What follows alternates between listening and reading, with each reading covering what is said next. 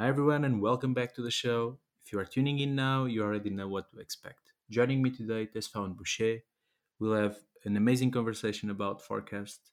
One of the number one questions I get every day is what's the best forecasting method? How can I improve my outcomes? And this is how you get the answer to those questions. Stay with us.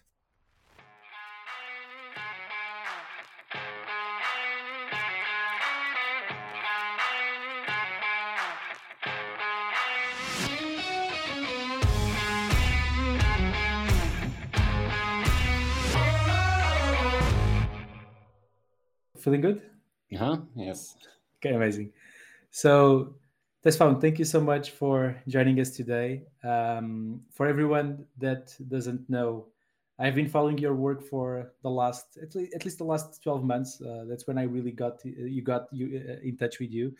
You have been doing a lot of good work for the workforce management community. I have to say, not only being recognized by different institutions, being recognized for, I think, by everyone that consumes your work, because your blog is one of the most populars we have on our WFM page. And I actually shared with my team recently your GitHub project on kind of ARIMA for demand forecasting, which I think is super interesting. And wanted really to start by one welcoming you here today and just say thank you, because I think it's a lot of good work. And we'll go there about the details, but really thank you for all the work you have been doing for the community. How are you doing this one? Thank you, Andre. It's a great pleasure for me to be here. I'm a huge fan of WFM, and the biggest part of the reasons I start, writing blogs, doing all these little things that I do is WFM. I'm pretty new to this career, but I think I have gone very deep into it already, and it's mostly because of what you guys have been doing. And I can't believe I'm having a podcast with you guys. Yeah, feeling good, and let's go for it. Let's go. So and thank you for the words. I think it's good to see that we are inspiring people, which is the full concept behind this project. So good and refreshing to see that. So and you mentioned that, and I think it's a good start.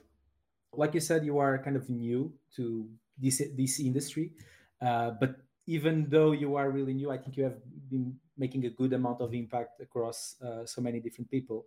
And I wanted to start maybe there with a question. So the question is, in a phrase, what does workforce management mean to you? But I wanted to know the answer now, and did it meant when you actually started? Um, like everybody else, we don't dream about becoming a workforce management person. So it didn't mean anything to me when I started. I was just a new student, arrived from Ethiopia to Poland, needed a job. So I get a customer support job at Sitel in Poland. And then a year later, or maybe 8 months later, I get promoted for workforce management coordinator role. I didn't know what they did. I knew that some guys in that team made schedule for us. That's all I knew. But then when this role came up, I was, I think, very good at math back then also.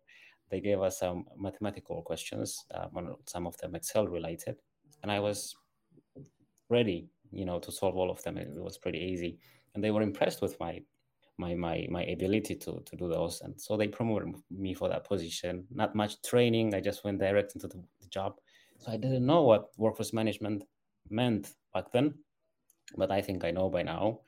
I have this very, the definition of workforce management that I heard from a lot of other people.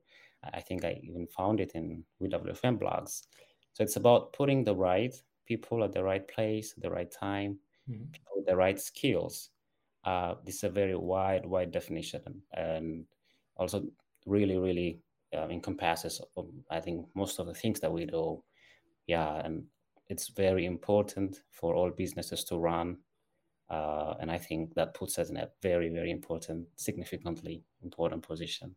I agree. I think normally the only thing I add to that common definition is enabling the right decision.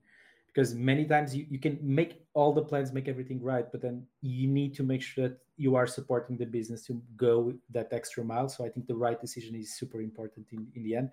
This is my personal True. flavor.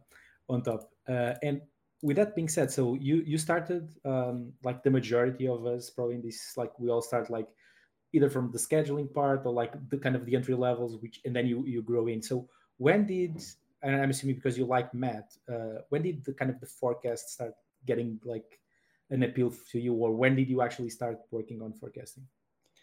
So at my first job at Saitel as a workforce management coordinator, I was working for a BPO. And Saitel has this BPO business, right?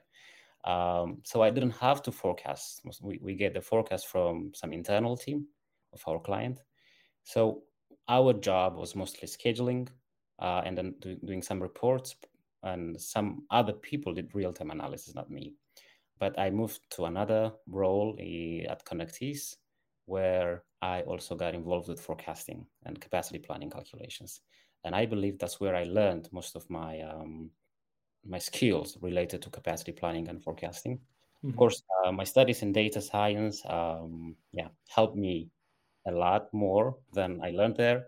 Also empowers me, introduced me to a lot of powerful tools and solutions that we have in the industry Mm-hmm. currently.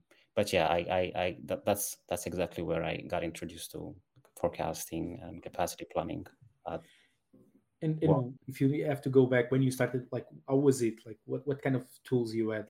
Were you doing it on like a WFM software, Excel, Python, R? Like what was the tools that you were using at the time?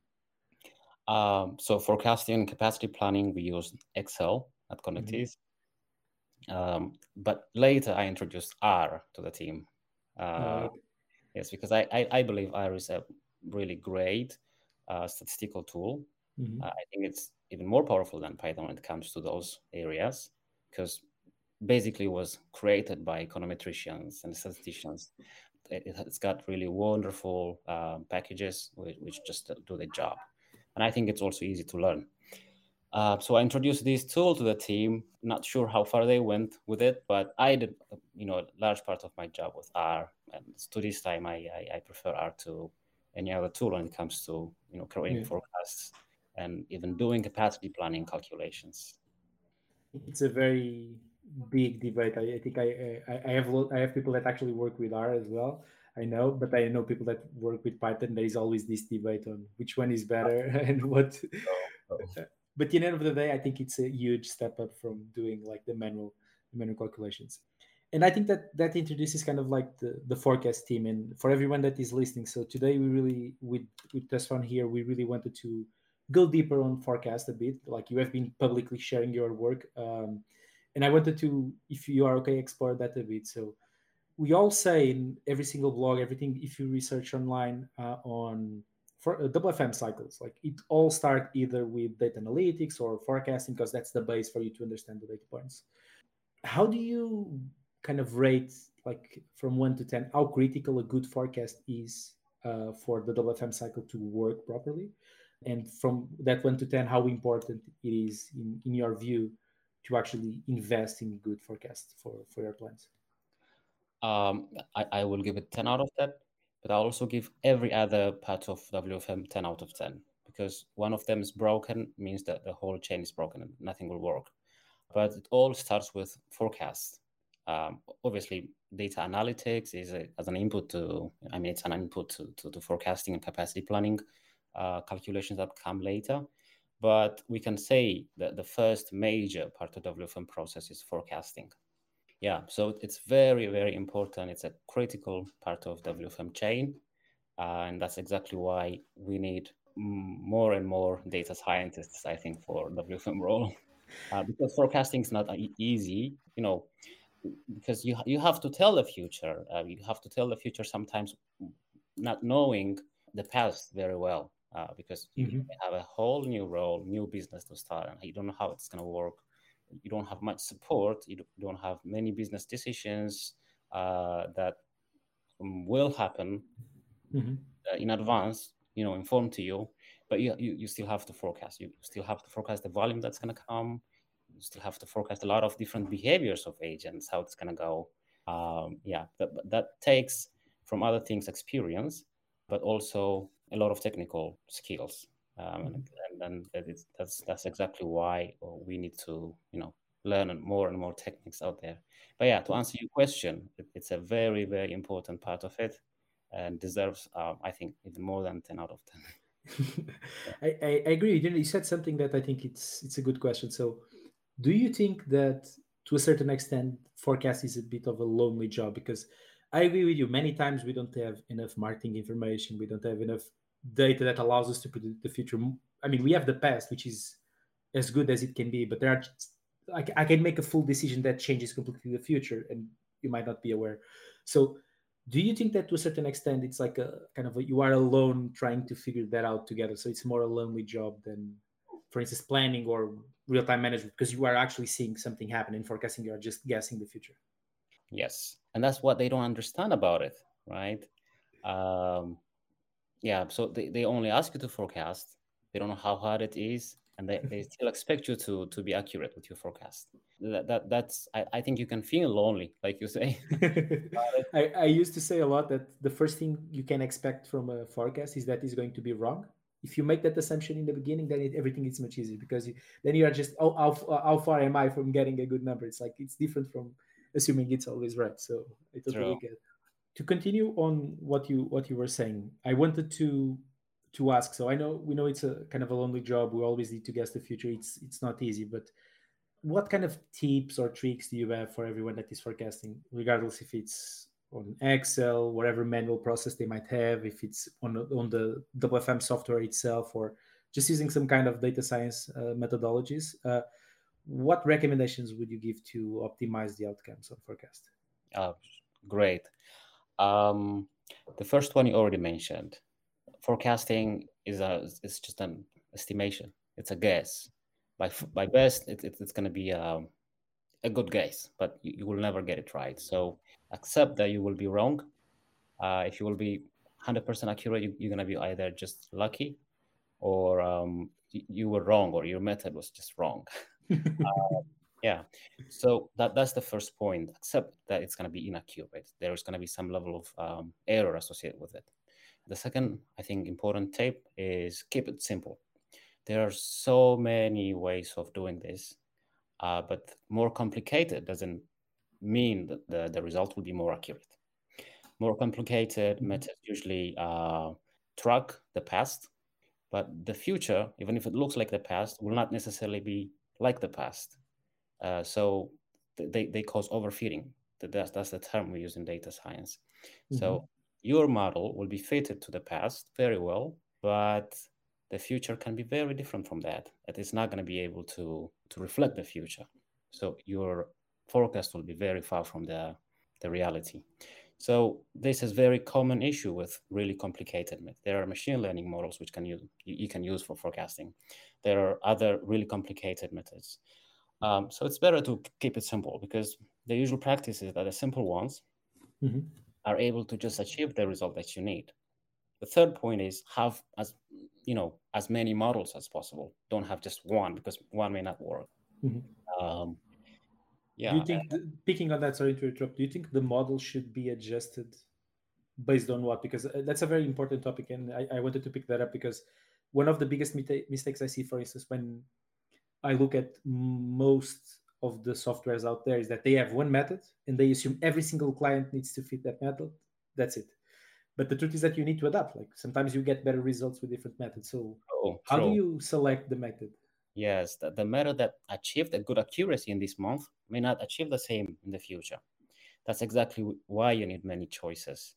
Uh, Mm-hmm. and also, in machine learning world, for example, a method which combines the results of many other models is usually the most accurate one, at least in long term, because you will have basically forecast from every one of those models, and you will be either averaging or using some other statistical method that kind of matches with all of them to have some averaged output.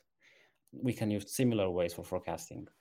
You will have, let's say, 5 models, each of which give you some forecast. The best case would be an average of those 5.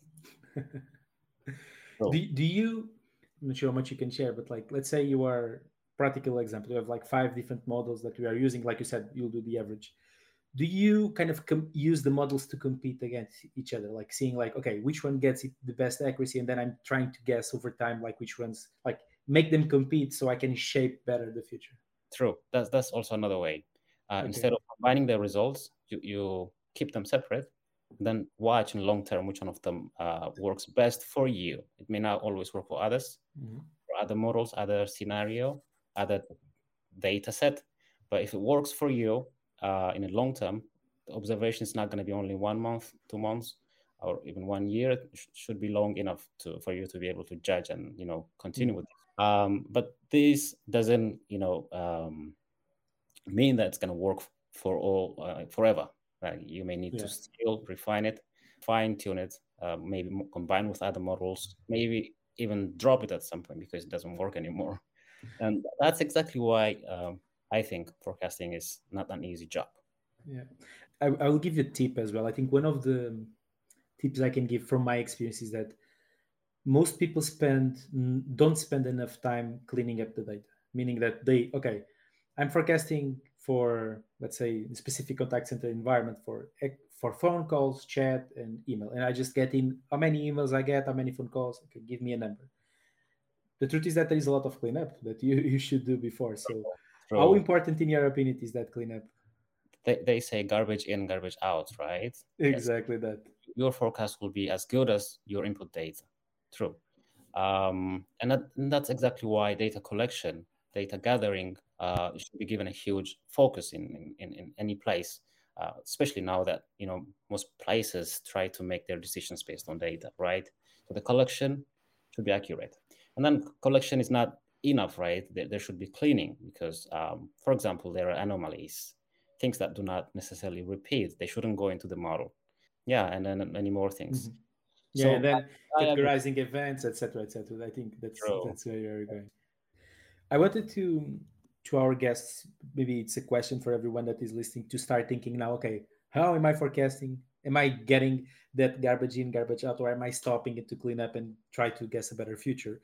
I wanted to touch, I don't know if you do it, but this is something I see that the amount of people that I know that do it, it's very, very limited, which is most people forecast volumes. That's the most common piece because then you have all the planning methods and that's it. But there are also, and I think that it's very important to predict other metrics. I mean, for instance, shrinkage. When I think about absenteeism, absenteeism is a, you can predict, you can try to forecast what that will be. Same for shrinkage and different types of events because they all exist because of a reason. So, and they have patterns, they have things you can study. I wanted to ask, like, if you do it or if you ever did it, and what's your take on actually trying to use different machine learning methods to try to predict as well the future for certain outcomes that are normally outcomes on planning and not necessarily on forecast? That's a very important point. Good question, really. If you're familiar with this, for example, airline calculator, Mm-hmm. um, increasing, for example, the volume by 10% will not affect the output FTE numbers as much as if you changed your shrinkage by 10%. Mm-hmm. So shrinkage is a more important metric basically for your output. So how accurately you forecast, what accurate number you put into your calculation really matters, the output FTE numbers, because that's the point of workforce management, right? Having the right number of heads. Yeah. Yeah, so it's not enough to forecast only the volume. I know what customer centers usually do, or workforce management people usually do. They just average such numbers. So they have an average AHT, they have an average shrinkage value, they have an average SLA value, all those inputs that go into the calculations, right? And then they forecast only the volume, and then the number of heads will be just output of the calculation. But that can be as accurate as your average gates, really. So it's very important to forecast those, and it follows the same procedure like you would forecast the volume. So having proper record of historical data, and then using the right model, which Mhm. can give you a better accuracy when it comes to the forecast for each of them. I try to do it, but it's also harder than doing with volume, because when it comes to volume, you know how to take the records. It's basically the number of contacts that come to you. Mm-hmm. But are you able to take record of AHT every day? That's a harder job. You will have to use a lot of help. Obviously, some tools, some modern tools can give you the AHT per day, but what about shrinkage? You will have to take record every day or use a proper tool again, Mm-hmm. which can give you such reports. Yeah, but maybe I think most part of the reason that people don't do this because they just rely too much on the averaging. I Uh, agree. this is a very common mistake with many processes. Average is not really a good indicator of Yeah. location. And I think it's even worse when people do averages of averages, and they keep doing metrics like calculate an average. They use that average to use to calculate another average, which they will use on the final process. And I think that's very, like, basically you are accumulating all the errors you have on each other step. You are accumulating those and adding those up, either for good or bad. They are there, and you cannot run from them. So I think True. it's a very important note. You also said something which I totally agree with you when you were speaking about, for instance, the weight that shrink has, and you talked about the HT, and some tools actually can calculate HT. When you think about traditional like contact, like phone, I think it's by far the easiest channel to measure because you have every single thing. Chat, it depends on your approach. I think there are some tweaks you have to do, but it's fairly easy in the most modern tools. I wanted to pick your brains, and I don't know your opinion on this about email, because email kind of these asynchronous channels that you send an email, I will reply, I reply, and because normally an email it's not a conversation. It's like the moment you are writing the email, you actually take time offline to work on other tools. And I call it edit time, not to handling time, average handling time. I think it's the edit time you have while you are editing, but you always have kind of, let's say if you are a call, you have the wrap up time or hold time. So you have your research time associated to HT on email. Based on your experience, like how do you think that as a recommendation we should treat that handling time for email? And if you already saw anyone doing that well, please share with us, because I think for everyone listening, this is one of the biggest headaches I had for years. So I don't know how you feel about it. True. If the plan is to get those numbers from your reporting tool, you will always be inaccurate because it's just not easy to know when exactly the ticket is being handled, right? Yeah. Um, yeah. So I think the best way to do is take multiple samples of agents while they are working on it. This way, you can be more accurate. Yeah. Obviously, avoiding things like taking a break in the middle of it. Yeah. Yeah. Maybe some tools already observe this and are able to identify this particular time when the agent is uh, Mhm. editing the ticket.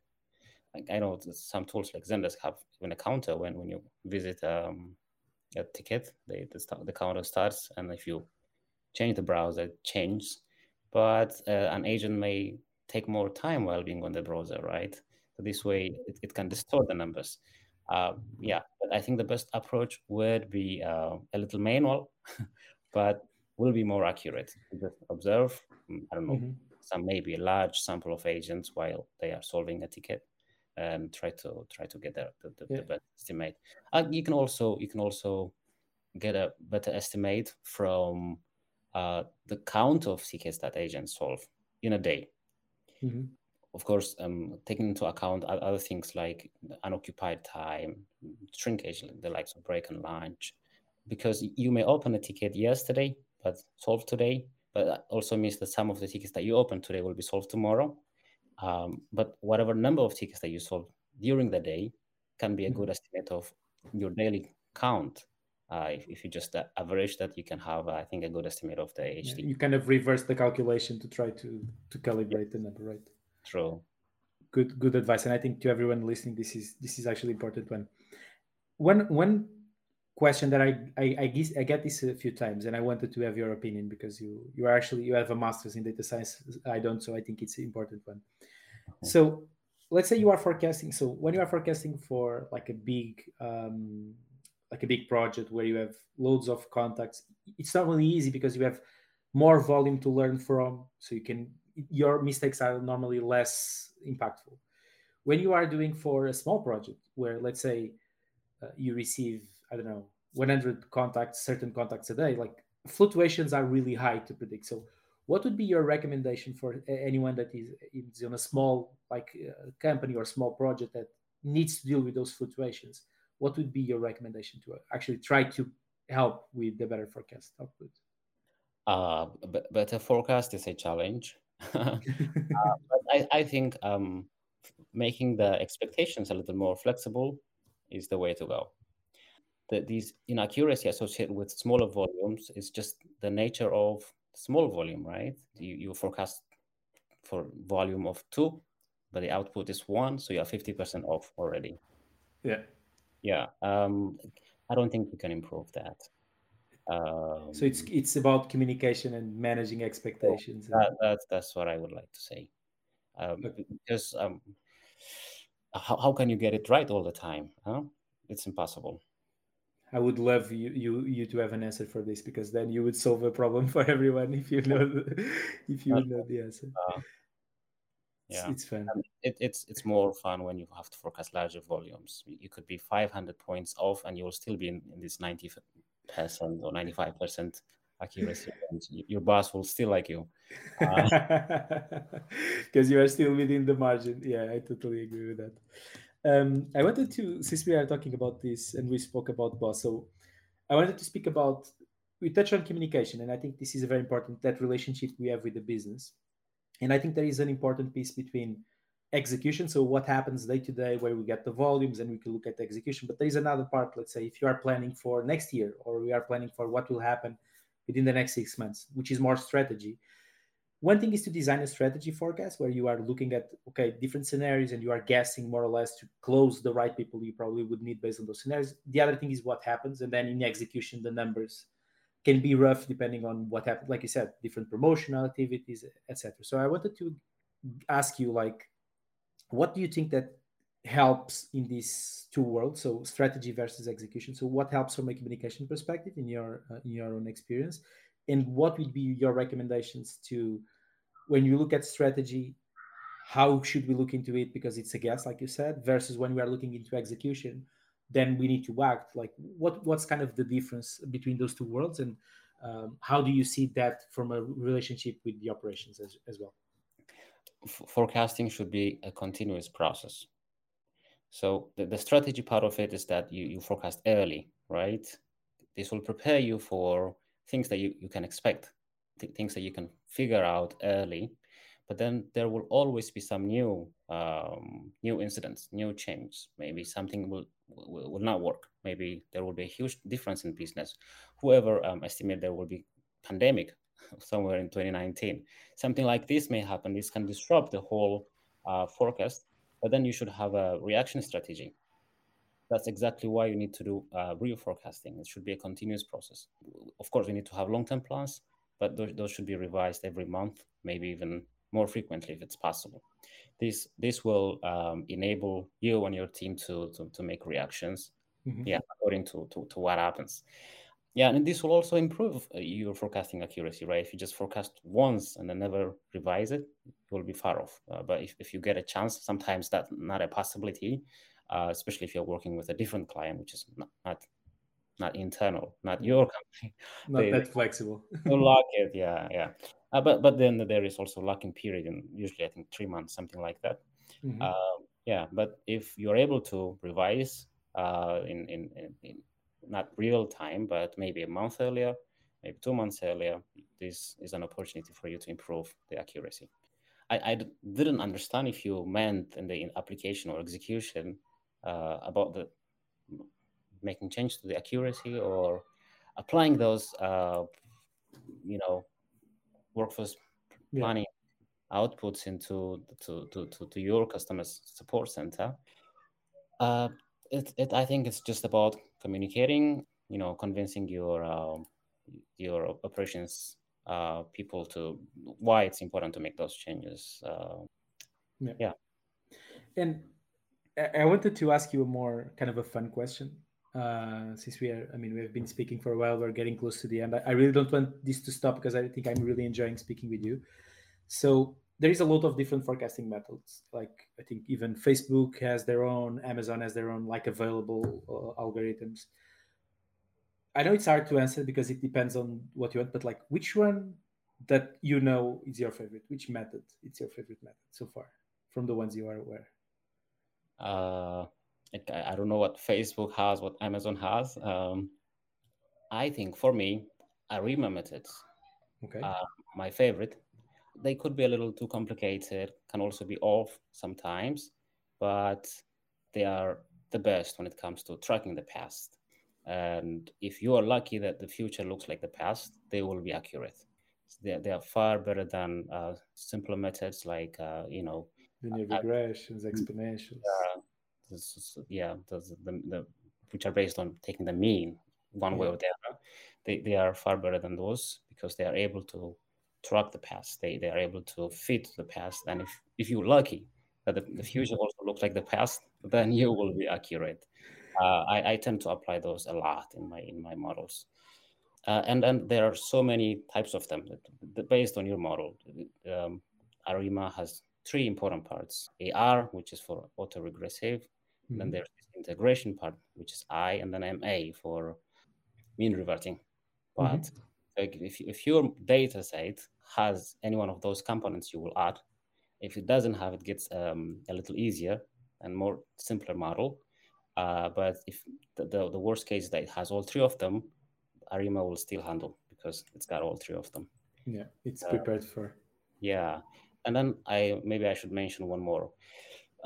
There are also models which can handle if you have one more data set which can support your forecast for your dependent metric. So, for example, let's say you know certain decisions will happen in the future. So this is another variable. It's another independent variable which, let's say, influences your dependent variable, let's say, which is volume in our case. So you can use this second variable as a regressant to find the output of, the future values of your dependent variable. So there are models which can handle additional variable like this, which tell us a part of the story about the future for your variable. Like I think I wrote a blog about some of these. I was going to exactly mention that you wrote something about this recently, right? Yes, yes. Yeah, so I think it's very important to include, if possible, a variable which can support the output forecast. Okay. Tesfahun, we are getting very close to the end, but I wanted to ask you kind of a blue sky thinking question. So, if there was no limitations, budget whatsoever, time, resources, and you could fix something for the WFM industry, what would it be? If I could fix anything and if I had all the badges in the world, I think I would automate, I don't know, 90% of the whole process. Because I believe that there's a lot of things that can be automated in the process. And because they are not automated, they cause a lot of stress, especially to the agents. Mhm. Imagine, receiving way higher volume than the initial estimated, sometimes because of spam issues, things like that, which can easily be prevented if there is proper automation established. So yeah, if we can automate processes like this, I think workforce management industry will be a lot better. There are, I think, efforts already in doing Mhm. this. Obviously, WFM teams should also try to automate a part of their processes, maybe even automate some of the part of processes that agents and other people in the industry do. But I think there is a lot more that can be done, and if I had all the means, that's exactly what I would do. That's great, and I think definitely there's a very good amount of exploration being done in automation, but there is a lot to be done as well. And I think we are just scratching the surface of the potential True. of what we can do. So that's found. We are closing to the end. So for me, it was a pleasure to have you here in this conversation. Any final words to our listeners? First of all, thank you very much for having me. This is my very first time having a podcast like this. I feel very honored to be a part of this. My final words is that workforce management is the future, and data science will be, I think, a big part of it. So it's going to be very important to learn data science skills, because starting from data analytics part of workforce management all the way into real-time analysis demand so many skills which are also abundantly available in data science. And I find myself very um, lucky to have been a part of data science and also workforce management. Yeah, so go for it. Learn the skills. You don't have to go for a university degree, but all the resources are available. And let's let's bring workforce management into data science, or maybe the other way around, so that we can all benefit from it. Yeah, that's my message. And thank you really for having me. It was fun. Thank you so much. For everyone listening, please follow us on our platforms. We are on Spotify, Apple, YouTube, as well as Google. Give us a like, give us a review, send any messages, and we are more than happy to listen to your comments and try to adjust our episodes to your wishes. So thank you. It was Thank fun. Thank you. you. Bye. Have a good one. Thank you for listening to WeWFM. This podcast is made and produced by André Leitão, Bilgehan Tolun, Doug Carsteton, Gonçalo Gomes, and Kim Paz.